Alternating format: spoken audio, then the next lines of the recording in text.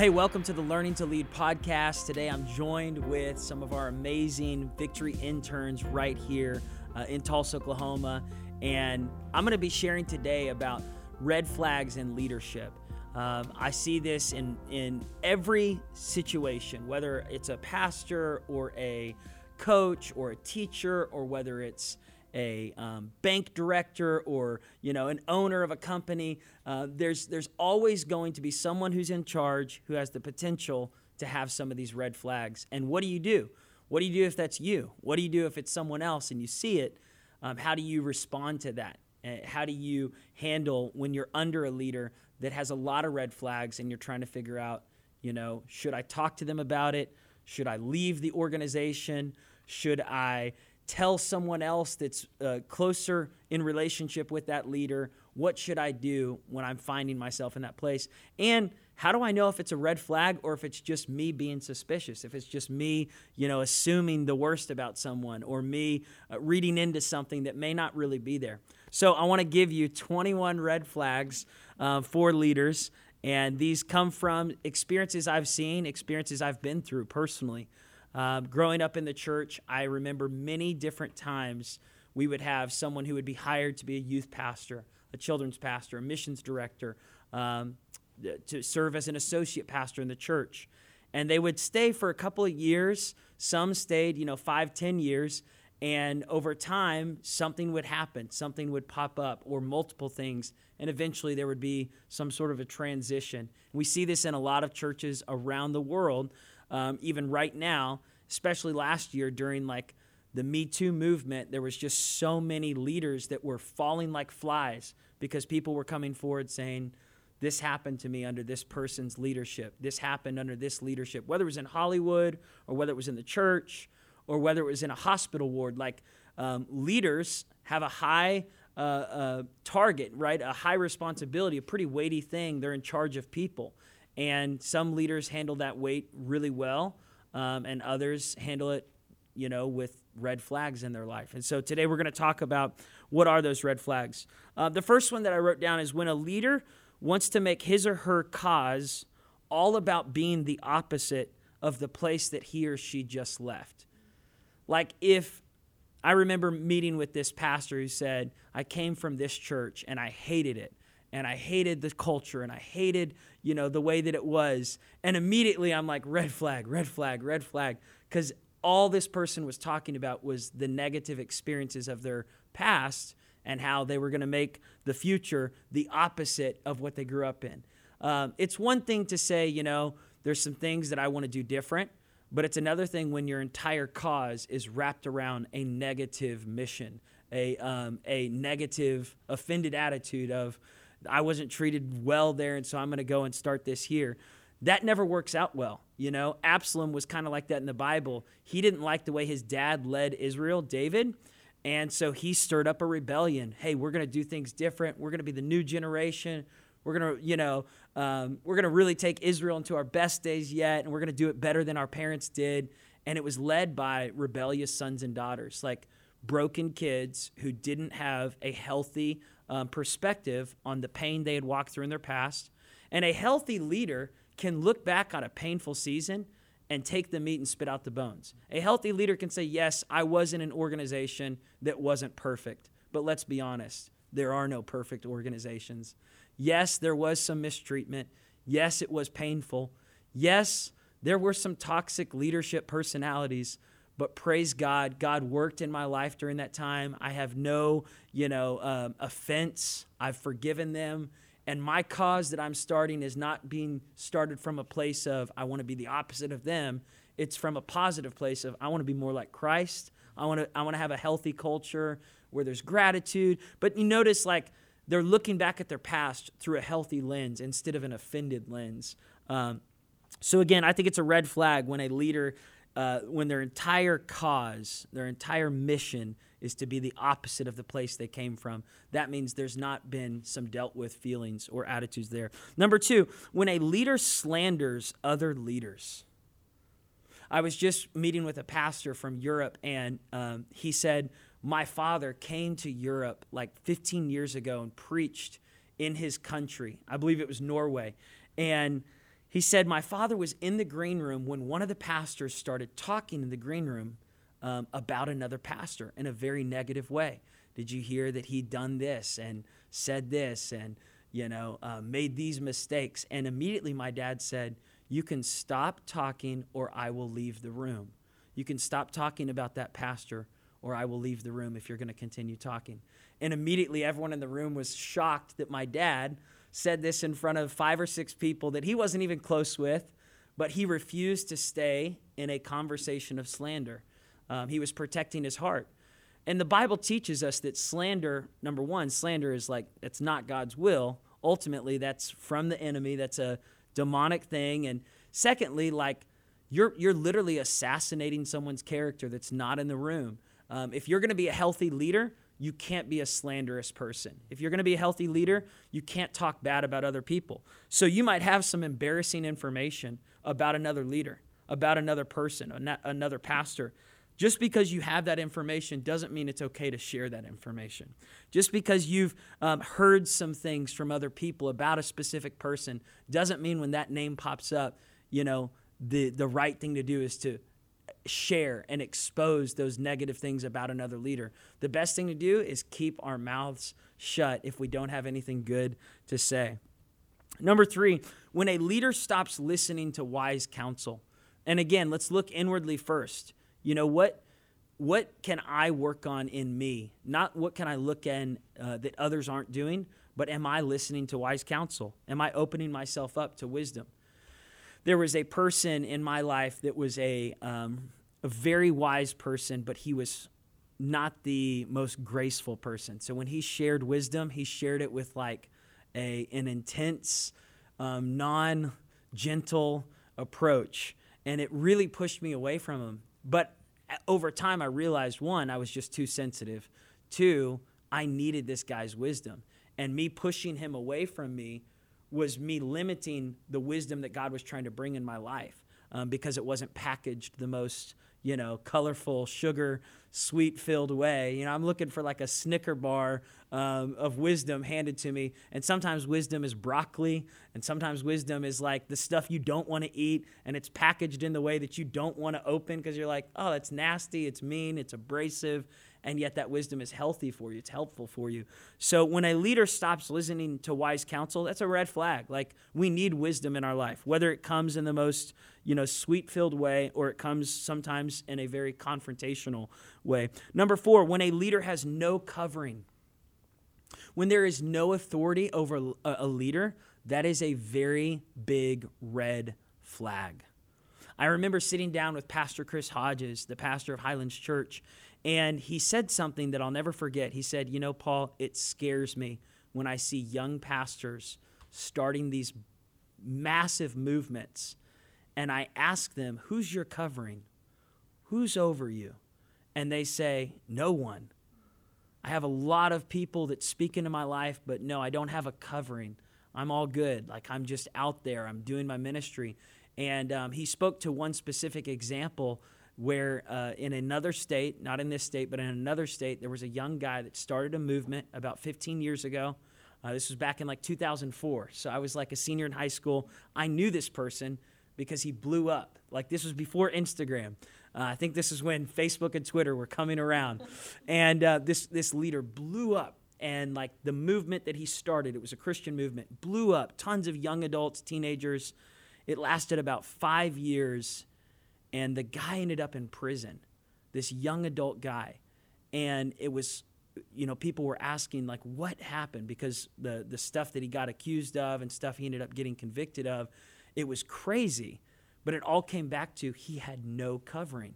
And part of the reason he had no covering is because he had a negative attitude towards his previous ministry that he had come from. And so his biggest thing was, I'm not going to be under them, and I'm not going to be under anyone, because they might try to limit the awesomeness that's inside of me. Again, the narcissistic mindset says, I don't need a covering, and yet that is a major red flag. We need a covering as leaders in our life. None of us are exempt from the authority that God wants to bring in our life. Number 5, when a leader is hiding multiple things from multiple people and no one knows what's really going on in a leader's life. And again, look introspectively. Does anyone know the real you? Like, does anyone know your life, your behind the scenes, the things you deal with, the things you're battling? When a leader starts hiding multiple things from multiple people and no one really knows what's going on, that's a red flag. In my life, I have a few guys that are checking up on me that know everything there is to know about me. Even the stuff that I would not want them to know about. They know it because I've opened up to them. And it required courage on my part. It required trust on my part. Again, healthy leaders have developed trust with a few individuals that they can open up. And they have no secrets that's like, hey, this is everything that you need to know. And you don't need to say everything to everyone, because I think that's probably a red flag when you're opening all your behind the scenes to Instagram and you have no boundaries of relationships that know the real you. You just tell everyone.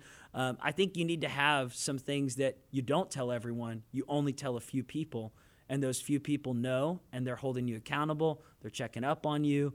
They're people that pray for you. They're people you can trust. But when a leader doesn't have anyone in their life like that, and they're hiding everything from multiple people, that's a red flag. Number 6, when a leader is too transparent and shares everything with everyone and divulges personal, current battles that leave everyone questioning if they can trust the leader. That's a long one, but let me just say this. I have learned my lesson because I'm a transparent person.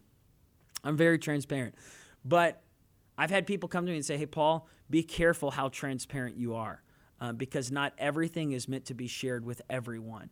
And so recognizing that there are certain things that just aren't meant to be shared. My mom told me this. She said, your dad was so closed as a leader, and he led our church for 38 years, right? He started when he was in his 20s and passed away at age 57.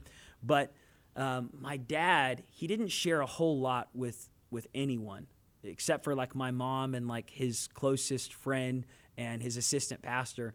But over time, he started realizing that was unhealthy too. He needed to be more transparent. He needed to open up about some of the flaws and things he had learned. And, I think he was afraid that his kids were going to judge him or other people would judge him or that, we would remember the bad things and forget the good things. And so there was a moment where he started to share more and more, and he started opening up. Hey, I didn't always figure it out right in my 30s, in my 20s. There was moments where I missed it, where your mom and I, we never fought in front of you, but we would fight behind closed doors. I didn't even know that they had a fight because they never, they wanted to appear at times perfect as parents, but it was unhealthy. They needed to share those moments with us as kids to say, hey, sometimes we don't get along. Sometimes we've disagreed with each other. We've learned to work through it and to get along after a disagreement. But when a leader is sharing everything and airing out dirty laundry about their family and their life, and it's current, it's oh man, we don't need to know all this. And so there's been times where God's checked me on that and say, don't share all that. Number 7, when a leader becomes intoxicated with their own success, they think they're always right, and they're never wrong, and they're unstoppable. There is an unhealthy side of confidence that goes into narcissism, that goes into this, I can do it without God mentality. I can do it without you. I don't need anyone. I know what's right. Everyone else doesn't. I'm always right. Everyone else is wrong. Those kinds of leaders, obviously, there's a lot of red flags there, and they're headed towards a crash. I share all these red flags to say, not that a leader needs to step down from their leadership position, but they need to have a conversation. Someone needs to talk to them. They need to recognize this, and it all starts with looking inwardly first, and not living in denial and saying, hey, there's some areas here where I need to really grow. And so I'm going to pull some close friends in my life to hold me accountable to grow in these areas so I don't keep going down this path.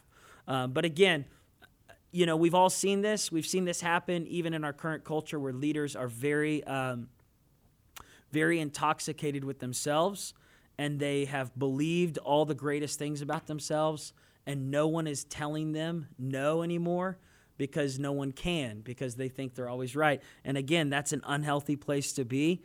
And if you're under a leader like this, I think one of the best things you can do is pray for that leader.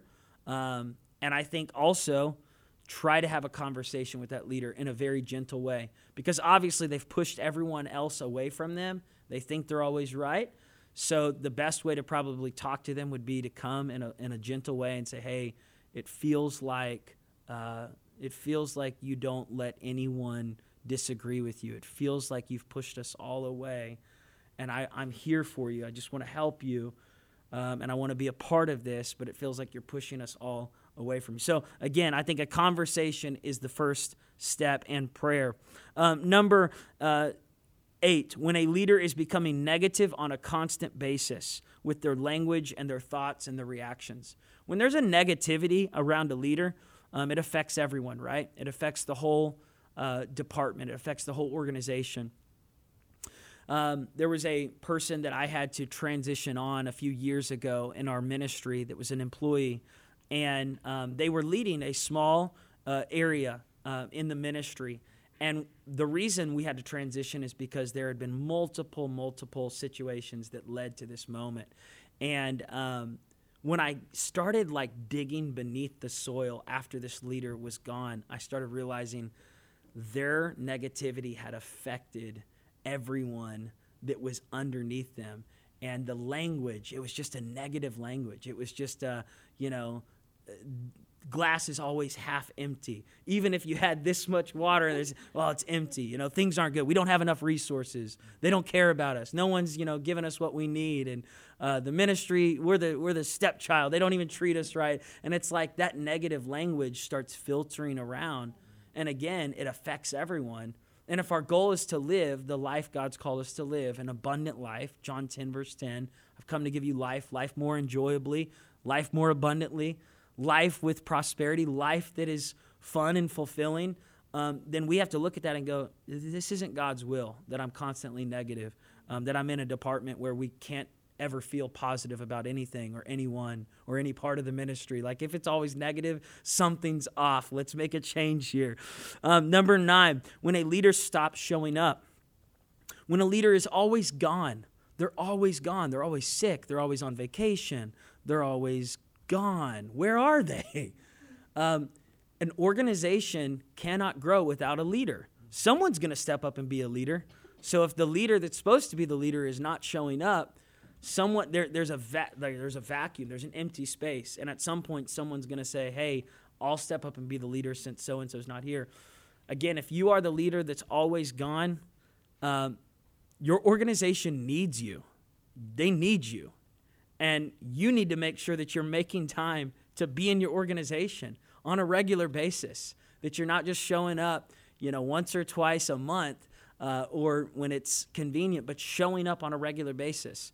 One of the things that, my parents taught me at a young age is having a work ethic that I work hard, and then when it's time to play, I play hard, right? We're not going to not go on vacations, but we're not going to go on vacations every single week.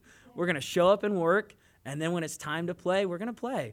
And then we're going to get back to work. Because, listen, an organization cannot grow, a ministry can't grow, a church can't grow if the pastor's not there, if the leader's not showing up. And so, in our house, my dad, he never missed a Sunday. And one of the things he said later on, he said, I was there all the time. I probably could have taken a few more vacations. So there is another side of this. The ditch is when you're always there and you're never taking time to rest. But I think right now in this red flag that I'm addressing, if you're the person who's never there and it's just on occasion, don't expect things to get healthier or to grow if you're not showing up to lead. Number 10, when a leader stops dreaming or envisioning what the future could look like. We should never stop dreaming of a better future. Even if we've reached some goals, accomplished some vision, we should never lose our dreams. We should never lose the art of dreaming, the art of seeing a better future. There's some dreams that I had as a kid that got accomplished in my teenage years. And I remember having this one moment in my teenage years where I was like, I don't have a dream. I had all these dreams about, going on mission trips, traveling to other nations, and it all happened through my teenage years, and I was like, what's my next dream? And I really like cried and prayed. I was like, God, I want to have a dream again because I feel like I'm just living and I don't even know what I'm living for. I need a dream. Like, give me a dream. And God dropped a dream in my heart to record an album and start a band and travel and tour. And so we recorded that album. We traveled and we toured and we played for small little venues of 20 people, 40 people. But it was a dream, and never despise your dream. Like, don't compare your dream to Billy Graham's dream or Oral Roberts' dream. Just have a dream. Have something that you're aiming for right now and this next season. And it's okay if it's not like to save 1 billion people next year or to reach an entire nation in a day, If your dream is, I just have a dream to go on a missions trip, great. Accomplish that dream. And once you do, get another dream. Get another dream. When a leader stops dreaming, when they stop envisioning a better future, they're in a red flag state. They've really stopped chasing the vision that God has in front of them. And so I think we should always be hungry for more. Okay, number 11, when a leader loses their why, how do you know when a leader has lost their why? When it becomes all about money. I'll stay here if you pay me this. It's all about a paycheck. When a leader is only happy when they get their paycheck, when a leader is only happy when there's certain money that's being offered to them, when they have a certain salary, when the location is convenient. I'll do this if I get to live in Florida. I'll do this if I get to live in the mountains of Colorado. You know that someone has found their why when they are willing to live in Tulsa, Oklahoma, with no mountains, no beaches, no oceans, and they are simply pursuing what God's asked them to do. So props to you guys. You are living your why. But, I think like so many people, we're chasing things that aren't like purposeful. We're chasing, I want to live in Florida because it's hotter there. And because, I want to live in Miami because I can be on the beach all the time. Like, that's not a why. That's not a why. Like, if that's your why right now, come back to a cause that's bigger than, living on the ocean, living near the ocean, or living in the mountains. Have a cause that's like, hey, I believe I am part of this organization to help people see a greater picture of God. And God has called me to this city. I have a heart for these people. And I know it's not the most luxurious town. I know there's not mountains everywhere or rivers or oceans. But think about Mother Teresa. She had a why. She lived in Calcutta, right? She lived among lepers. And every day she woke up and served people that were hurting, that were dying, that were broken. She had found her why, I think about Oral Roberts, who built this university across the street, my dad and mom. So many people come to my mind. Truett Cathy, he knew his why was to make Chick-fil-A and to make chicken and make it awesome. But Truett, what about beef? No, eat more chicken, Like, he knew his why. He wasn't going to change the menu just because people told him or people would pay him more money if you do this. He knew his why. His why was that. So again, know your why and know that it's more important and bigger than a paycheck or a location. There's a depth to it. Number 12, when a leader is no longer happy with anything or anyone. When a leader is always disappointed, like the things that used to make you happy no longer make you happy. When a leader has lost their happiness, it's a red flag. Again, it doesn't mean the leader needs to check into rehab or needs to step down from leadership, but the leader needs to have a true heart conviction to say, who stole my joy? Like, why am I never happy? Why am I always disappointed? Like, on a daily basis, why is disappointment always happening to me every day? I've got to stop blaming it on everyone else and see that something's off in my heart. There's a red flag in my heart. I got to get my happiness back. I got to get my joy back, right? I've got to come back to a place where I'm laughing again, I'm smiling again, I'm enjoying my life, I'm happy with people, I'm not acting disappointed with people or disappointed at my job or disappointed at my spouse or disappointed by God. Like, I'm happy, I'm at peace, I'm joyful. Okay, let's go to the next one. Number 13, when a leader gets easily offended and suspects that everyone is out to get them. when a leader is easily offended and suspects that everyone is out to get them. This is a red flag. Again, we're talking about warning signs when something is off in a leader's heart. Red flags when a leader needs to have a change of heart, a conversation. If you are that person that you think everyone's out to get you, I've been there before. And I have had those same feelings. Usually it happens to people who've been betrayed or been hurt or been let down or surprise attacked by people that were close to them that were supposed to be there for them. Like, I imagine Joseph in the Bible had to deal with this, right? Because he thought sharing his dream with his brothers was the greatest idea ever. Hey guys, I got this dream from God. The next thing he knows, his brothers, the ones that were supposed to be a part of his dream, they throw him in a pit, try to kill him, end up selling him as a slave in Egypt. I imagine Joseph probably had some moments in his life, even when he was forgotten by the butler, when he was thrown down in the prison. He was accused by Potiphar's wife of trying to sleep with her and trying to attack her. And now he's, living in this dungeon again. Joseph had been betrayed, surprise attacks, forgotten. I imagine Joseph had some feelings on the inside of, is anyone else going to hurt me? Is everyone else, can I trust you? Can I trust you? And so when someone is in a place of thinking, man, everyone's out to get me, that's a red flag, right? Because I'm paranoid, I'm offended, I'm looking at everyone through the lens of, are you going to hurt me like someone else hurt me? And so we've got to come back to a place of forgiveness, forgiving whoever hurt us and choosing to trust the people that are right in front of us, that they're not out to get us, that they truly are a friend, and believe the best about people. And that's not easy. That requires heart work. Heart work is hard work, right? I've got to look at my heart and go, why do I have a problem trusting the people that are right in front of me? Maybe it's because I'm still holding on to wounds from what people have done in my past. Lord, help me deal with that red flag. Number 14, when a leader stops growing spiritually in life. When a leader stops growing spiritually. When a leader no longer wants to grow. How do you know when this is happening? You're not reading anymore. You're not listening to podcasts. You're not reading your Bible. You're not attending leadership conferences. You're not attending leadership courses or classes. People tell you about opportunities to grow. They say, hey, there's this free event happening down the road. Hey, there's this conference you should go to. Hey, you should check out this podcast. Hey, I just read this book. You should read it. And if you are going, nah, no thanks, nope, I'm all good. That's when you've hit a rut on the inside. You no longer want to grow. You are so exhausted, tired, full. You have no room to grow. You don't want to listen to any podcasts. I think this happens to leaders who have just gone through a life of opportunities, and they now take those opportunities for granted.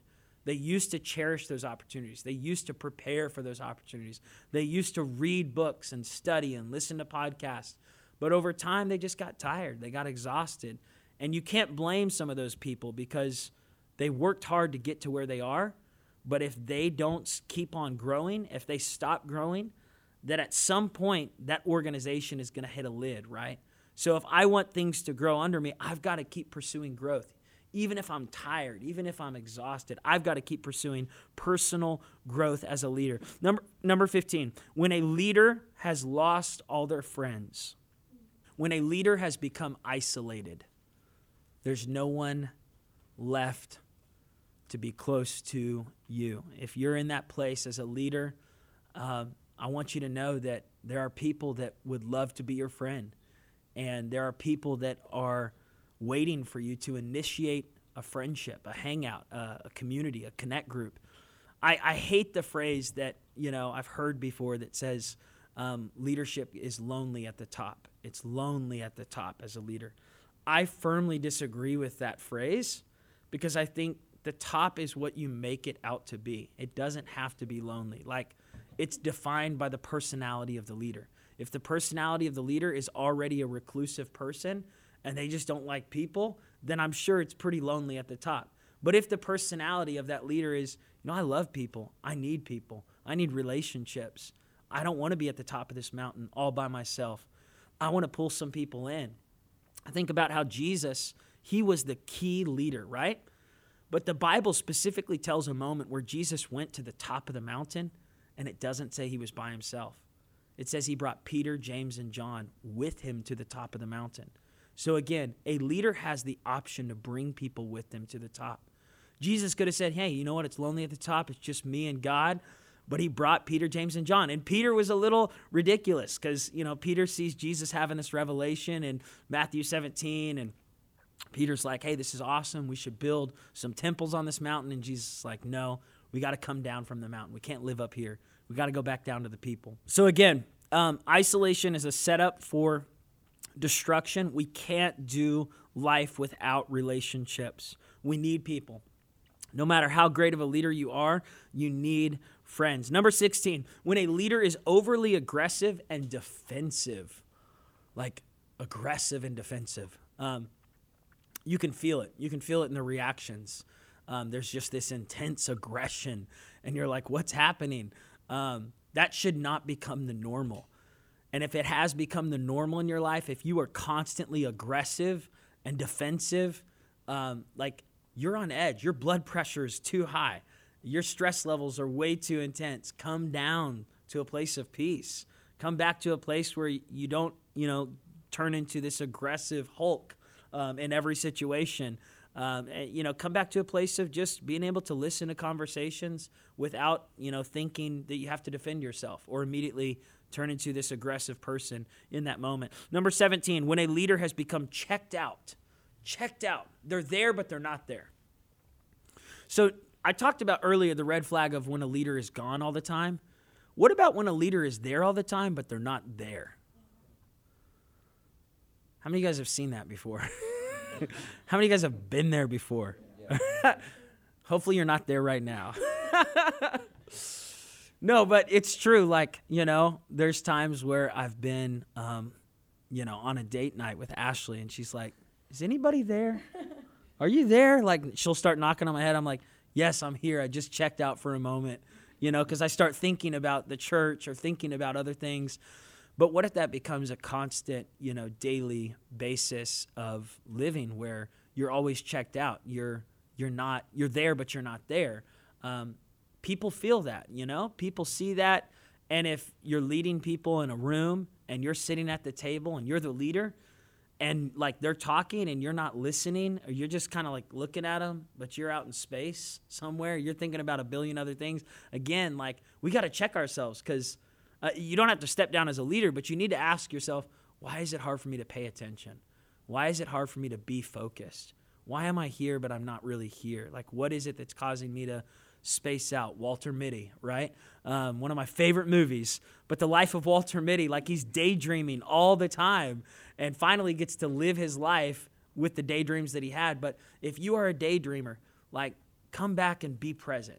Because one of the best things we can do in life is just be here, be all here and not miss those moments that are right in front of us, even if they seem mundane. All right, number 18, when blaming has become the regular response for bad behavior.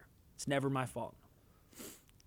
It's the lack of resources. It's this desk. It's someone took my stapler. They didn't give me enough money, and they don't pay me enough. It's always someone else's fault for the things that have gone wrong or the things that aren't right in your life or the way that you're acting. It's always someone else's fault. Number 19, when jealousy and envy become constant distractions. So you're comparing yourself on a daily basis to everyone else out there. You're looking at the other organizations. You're looking at the other churches. You're comparing yourself to other pastors. You're saying, well, if I was just like him. Well, if I had what he had. Well, if I could do what they could do. If I had that, then things would be better. If comparison has taken over your mind and your heart, it's a red flag. You weren't born to live constantly in comparison. We weren't born to live. This is really what tripped up Saul, right?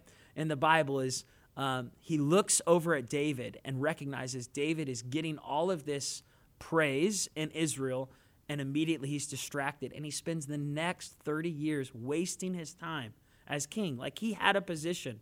He didn't even have to do anything. He could have just stayed in his position as king, but instead he spent his 30 years living in envy and jealousy and chasing a teenager. So again, we weren't born to live with that. Number 20, when the leader isn't the same at home or the office or with friends. So we've categorized our life. We live double lives, triple lives, quadruple lives. I knew this person that it was really sad. They had developed a life and a family separate from their actual family. And it came out. It all came crumbling down on this person. But they literally had been traveling to multiple cities doing ministry and started dating someone in another city, had children with that person, had a family with that person in like another city, had their actual family, their wife and their kids in their hometown, then had traveled other places and had girlfriends in other places, and even kids with other girlfriends. So again, it was a really scary thing when it all came crumbling, and the person realized, like, well, one, how do you live like that and even have peace of mind? Because you're thinking the whole time, people are going to find out. What if she finds out? What if she finds out? What if they find out? So there's this constant, but the person obviously didn't last long with that juggling of living multiple lives. So if you're a leader and you aren't the same at home as you are in your ministry, like, come back to that place of integrity. I'm going to be the same guy here that I am at home, and I'm not going to have multiple categories of how I live my life. My spiritual life should affect every part of my life, not just my Sunday morning attendance at church, not just when I'm around my Christian friends. I should be the same guy I am playing golf with my work buddies that I am when I'm with my wife, with my kids, or when I'm at church. There shouldn't be like three different me's. There should be one me. All right, last one here, number 21. When the leader has lost their feelings, their passion, their attention. When a leader is no longer in touch with those feelings. I think about how when I battled depression after my father passed, there was a season where I had cried so much I stopped crying. And I literally just stopped crying. I had lost the ability to cry. And so not only was I not crying, I wasn't laughing. I didn't have a belly laugh in a long time. During that depression, I was losing my emotions. I was losing touch with feeling. I wasn't feeling anymore. I was numb. And I think this happens to leaders when they've been hurt or when they've been abandoned or when someone was close to them dies or leaves them, a divorce, whatever. It's easy for a leader to lose touch with their emotions, their feelings, to turn off the tears, to turn off the laughter. And that's not healthy. It's not healthy for you. It's not healthy for the people you're leading. We need tears. I love the Tim McGraw song. I don't know why they say grown men don't cry, because I cry, and I'm a grown man. I'm a grown boy, and I cry, But I think real leaders should cry. Real leaders should laugh. Real leaders should be in touch with their emotions. There shouldn't be this stoic numbness. So again, these are red flags to look at and say, is this happening to me? And Lord, help me to overcome this. Lord, help me to deal with this. Help me to grow from this so I don't stay in these red flags. All right, let's open up for conversation. Which one of these stands out to y'all? Which one of these have you seen in your own life or seen in a season of your life from a leader? How did you respond to it? Which one of these would you say, expound a little more on this, Paul? What do you mean by this? For me, it's funny because I kind of see parallels between when the leader has lost their feelings and then when a leader forgets their why. Because I feel like in one season of my life, I had honestly completely lost the perspective of the purpose that had been set before me. And as a result of that, I cut off my emotions. So I feel like we have to be incredibly intentional, because when you have a why, your why can be accomplished. Your why is a goal that's already accomplished. You have to intentionally remind yourself not only of the base of why, but also continuously, I think, grasp more whys. Find whys within your environment, yes, no matter where you are. Yeah. So you can be in a really low place, but you still need to find a why. And from that comes emotions and comes intentions. And I think you really develop your leadership skills as you adjust your perspective and continuously not only remind yourself of why, but find why in the lower places. So good. So a quick example of that, I was working at this camp in Maryland back in 2005. I was 19 years old, and I was tasked with the job of like mentoring 17-year-olds. Oh, wow. And it was a really weird job. Like I was working at a camp called Camp Sunshine. It was a great camp. I know I'm not supposed to say names. It was a great camp. Super, super awesome. Big plug for Camp Sunshine.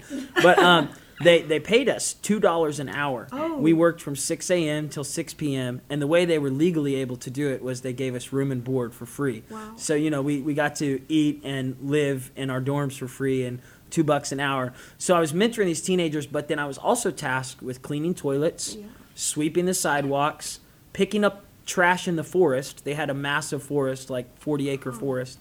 And so they had sidewalks through the forest that I had to sweep with all this wood bark that, mulch that had gotten on the sidewalk. So I was like sweeping it, and I had lost my cause. I had lost my why. Easy. I was just like, $2 an hour, I need to go get a real job. This is not and it was becoming about money. Right. It was becoming about location. I was like, I'm in Maryland, but I'm not even by the ocean. I'm in the middle of Maryland. I should be on the beach, on the East Coast, I should go up to, Ocean City, And so I had all these thoughts, and I came back to that, what you're saying, that moment where we had a worship night as a camp, all the counselors, and there was a cross that they set at the front, and I went down to that cross, and I said, God, give me a why again. And I'm in a low place, like you said. I'm in a low place. Help me to find a why in a low place. Right. And God opened my eyes. He said, this training, this is preparing you for the destiny I have for you.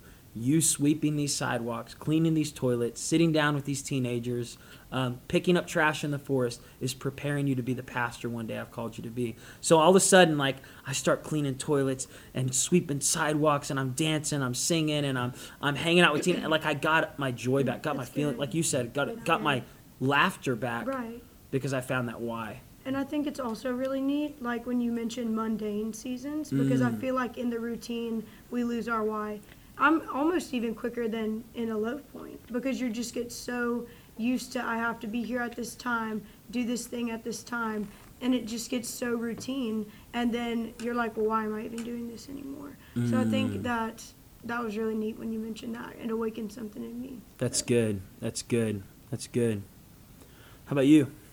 So when I was in high school, I was under a youth leader that anyone would want to be under, and something that he was really bad about was not having he was different with his family versus with us as youth, and then especially us as youth leaders. And it ended up at the end of my senior year, he was caught with a minor in our church, and whole ministry fell apart and left all of us just broken, to say the least. Just every youth member, and there's probably 120 of us, just completely broken. And it left me just kind of wondering, is ministry real? Yeah. It left me just with, a lot of questions, and, I really didn't know where to even go after that, because I was so broken just by what had happened and what I had been through, just being under an unhealthy leader. But there had been so many warning signs leading up to it, and it was just, it never got caught before it got out, if that makes sense. Yeah. It could have been stopped, but never was stopped. And one of the things that I shared during our Red Flag series was, if you see smoke, don't wait for the fire. Yes. Our family went through a house fire back in when I was a little boy, and I'll never forget hearing my dad scream in the middle of the night, get out, there's a fire, there's a fire. I didn't see any flames, but I saw smoke. And later on, when my dad, we all talked about it, all 6 of us were in the house. All 6 of us should have died in that fire, but all 6 of us lived. We got out of the fire. It was a miracle. In the middle of the night, 2 a.m. in the morning in Tulsa, Oklahoma, one of the worst house fires that ever hit.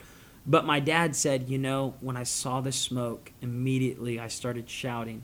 I didn't wait till there were flames. Yeah. I didn't wait till, and I think what you're saying is so good and important for anyone out there. If something seems off, if something seems like you said, people saw warning signs, but it was too late. Something we've talked about in our ministry before is how important it is to listen and to pay attention to those little warnings that pop up, and not wait until it reaches the flames, but to, immediately have a conversation, sit down with someone and say, hey, something seems off. What's going on? I think it's really good. So coming through that positively, what could you learn from that?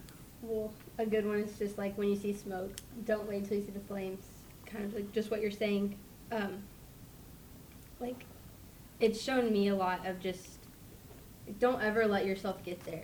A big thing that I watched, because I was so close to him and his wife, it was just like being able to watch where there was no one looking over him. So it was like he had a covering because he was obviously under a church, but there was no true covering. Mm-hmm. And so just for me to like always have accountability, to always go to someone, like if I'm struggling with something, just to go and just be open and vulnerable about it, which is someone that I truly trust. Is I think would be the biggest thing that I learned out of that. That's really good. That's really good. Looking at these, there's so many I can say, oh, I've seen that in the leader I've been under. Oh, that one's just screaming out at me. But if I just had to pick the one that's like, this is you and you really should probably fix it, is being too transparent. Because I can get caught in that place is, man, I just love people and I love talking. So it's not bad. I want to be real. I just want to be real with people. But you being real for the people that don't really know you or know your heart, I think can open up a door of a perspective that's not real. For sure. And then that perspective on you, for whatever you might be struggling with, they're like, oh, I can't trust them. I could never let them lead me because they're in no place. Or if you go to a person that really knows your heart, understands, hey, this is a problem, and I want to help you fix it, they're not going to look bad upon you because of, like, let's just get through it together. And so looking at that, like, I could probably, whether it be family crisis going on or something to me that I'm just really struggling with that probably doesn't need to be out in the open. Yeah. Not because I want to hide it, but like you said, you know, we just want you to tell everybody. Go to those a few really close people that care. That can help us get through it, and finding those, who are those people that really I can trust and that want to go, not just talk me through it, because there's nothing that I think that gets my nerves worse, if we're being honest. It's like, yeah, you need to fix that, go do that. But it's like, I want that another person, it's like, hey, what can I do to help you get through this? Let's walk through this together. That's good. So good.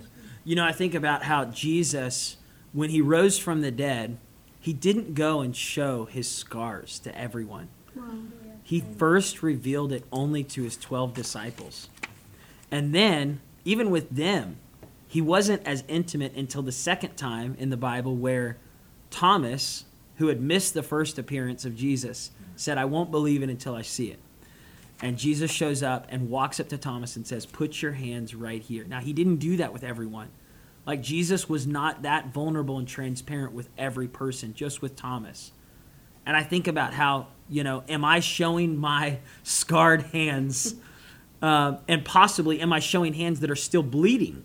Yeah. Like, am I showing things that are still bleeding? Like, I don't want to show you my side where it's still bleeding until God's healing that side, until that's no longer open wound, it's a scar, so I can say, hey, I've been through that. You're not alone. I'm relatable. I'm transparent, but I'm not transparent about I'm going through that right now, you know, and the blood's pouring out, and they're like, oh, we don't know if we can trust you because you need to go to the hospital right now and get like that stitched up right now.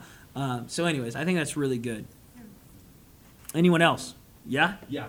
So you talked about how your dad, Pastor Billy Joe, at the end of his life was kind of talking about, you know, oh, I wish I would have taken more vacations and breaks in life. And it's been a common theme I've heard a lot just in the past month and everything. And so I was wondering, like, how can you, what's a good way, what are some examples to take a break without, like, red flag number 15, without being isolated? Yes. You know, I wish I could add one more red flag, and that is when a leader has not taken a vacation in a long time. Let's just add that. That's a bonus red flag right there. Leaders need time off. Think about it. God took time off.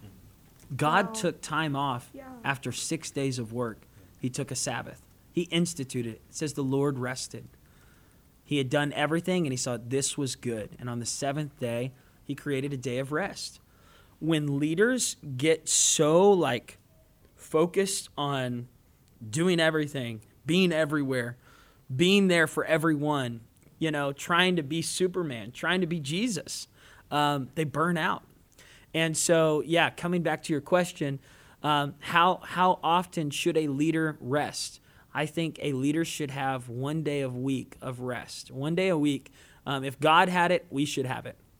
And not just leaders, I think everyone, not just pastors, everyone should have a day of rest, a day where you say, you know, I'm not going to go into work on this day.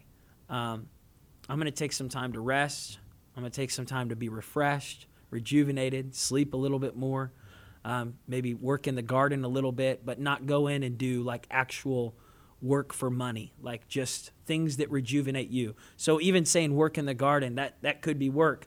But whatever it is that rejuvenates your soul, I think leaders need a day of rest. I would even say every few months, a leader should get away for a few days, a week if they can, or 4 or 5 days, and be refreshed. And I don't think that should happen every 1 month or even every 2 months, but somewhere between 3 and 4 months, a leader should have a weekend where they're not, especially a pastor, they're not up to preach that weekend. Someone else is, and they can take some time to be refreshed, rest. So my wife and I, we instituted this like 2 years ago because my first 2 years as pastor, I was trying to be here for everyone, be here every weekend, do everything, be at every meeting, lead every meeting, and I was like just tired.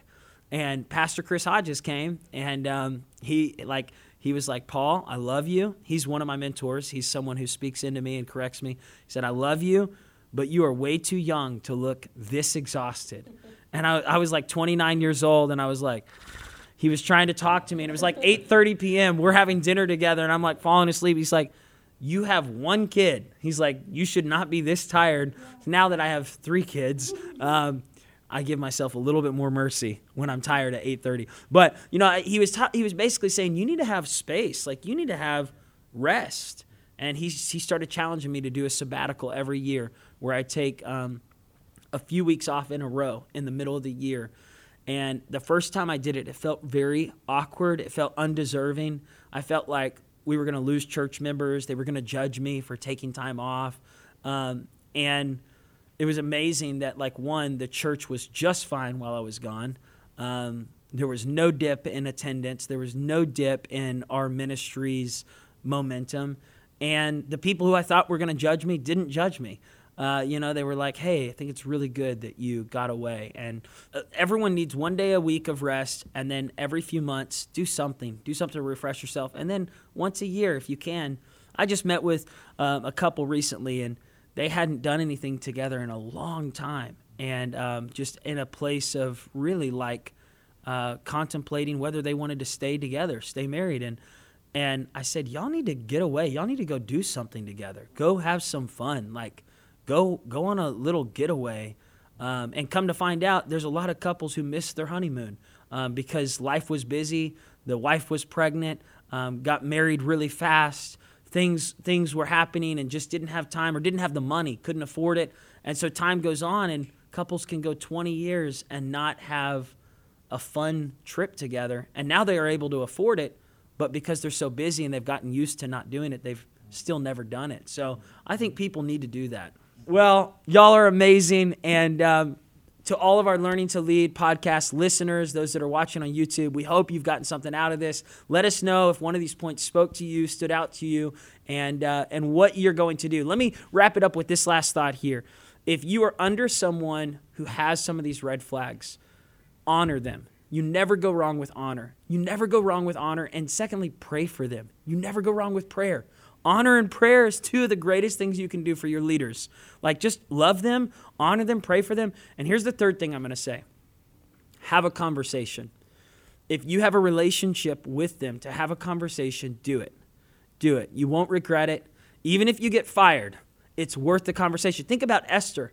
Esther had to have a conversation with her husband, and her husband was the king.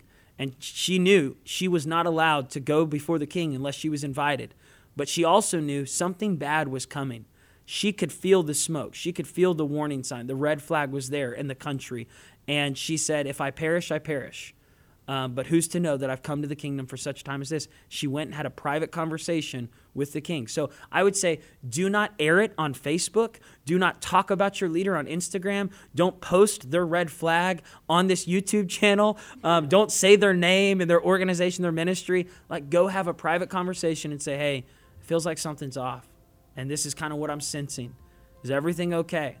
And if they say, yeah, everything's good, then good. Leave it between them and God. If they say, hey, everything's not good, you're right, you're picking up on something, then your job then is to pray for them and ask the question that you heard today. Is there something I can do for you? How can I help you to walk through this and to see victory in this area, so you're not still living with this red flag in your heart, in your life. All right, we love you so much. We're praying for you. God bless you. Much love.